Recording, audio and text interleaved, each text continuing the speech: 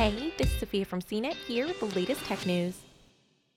One of Apple's biggest events of the year is going online only, amid concerns about the novel coronavirus that's been labeled a pandemic by the World Health Organization. Apple said its new online worldwide developers conference will allow it to connect with millions of developers. Apple is just the latest in a string of companies shifting or canceling events as the coronavirus has spread around the world. Other companies like Facebook and Google have also canceled their respective developer events, which were planned for the spring. Large organizations, too, have scuttled their plans, including the annual South by Southwest Music and Tech Festival in Texas, the Game Developers Conference in San Francisco, and the Electronic Entertainment Expo in Los Angeles. Apple typically uses its WWDC to announce new iOS software with expanded features for its iPhones and iPads, usually released alongside new smartphones in the fall.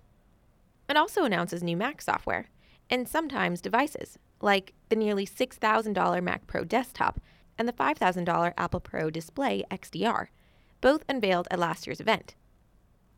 The company's been holding its WWDC at the San Jose McEnery Convention Center since 2017, which it moved to after outgrowing the space at San Francisco's Moscone West. Apple said it will commit $1 million to local San Jose organizations to offset revenue lost from moving to the online-only format this year. For more of the latest tech news, visit cnet.com.